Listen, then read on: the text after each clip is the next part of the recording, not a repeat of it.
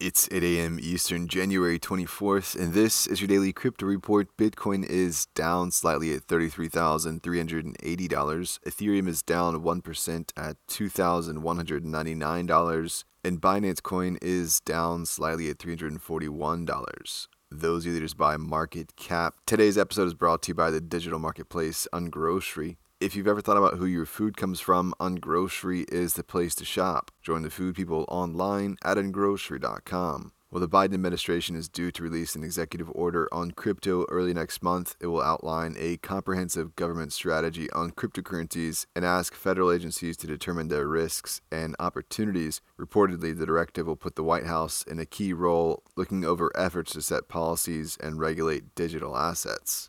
Well, amid the market slide, altcoins are showing double-digit losses. Among them is Solana, with the Wall Street darling drawing the ire of traders as the network has struggled and been offline several times in the past 72 hours. Solana's taken to Twitter to say that the blockchain has been experiencing high levels of network congestion tied to excessive duplicate transactions.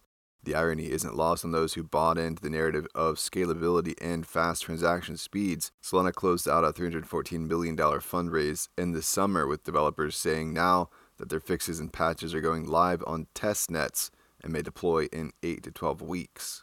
Well, an NFT exploit is in the spotlight on Twitter after one user lost a Bored Ape for just under 1 ETH. The exploit is seemingly enabled by an API that cross-indexes blue-chip NFT listings for incomplete cancellations, or delistings and relistings that leave the cheaper listing open on blockchain data from OpenSea, typically triggered by users who don't want to pay the gas fees of canceling the transaction. The only fix now is to check your addresses and make sure you haven't delisted and relisted something that could be picked up on the cheap.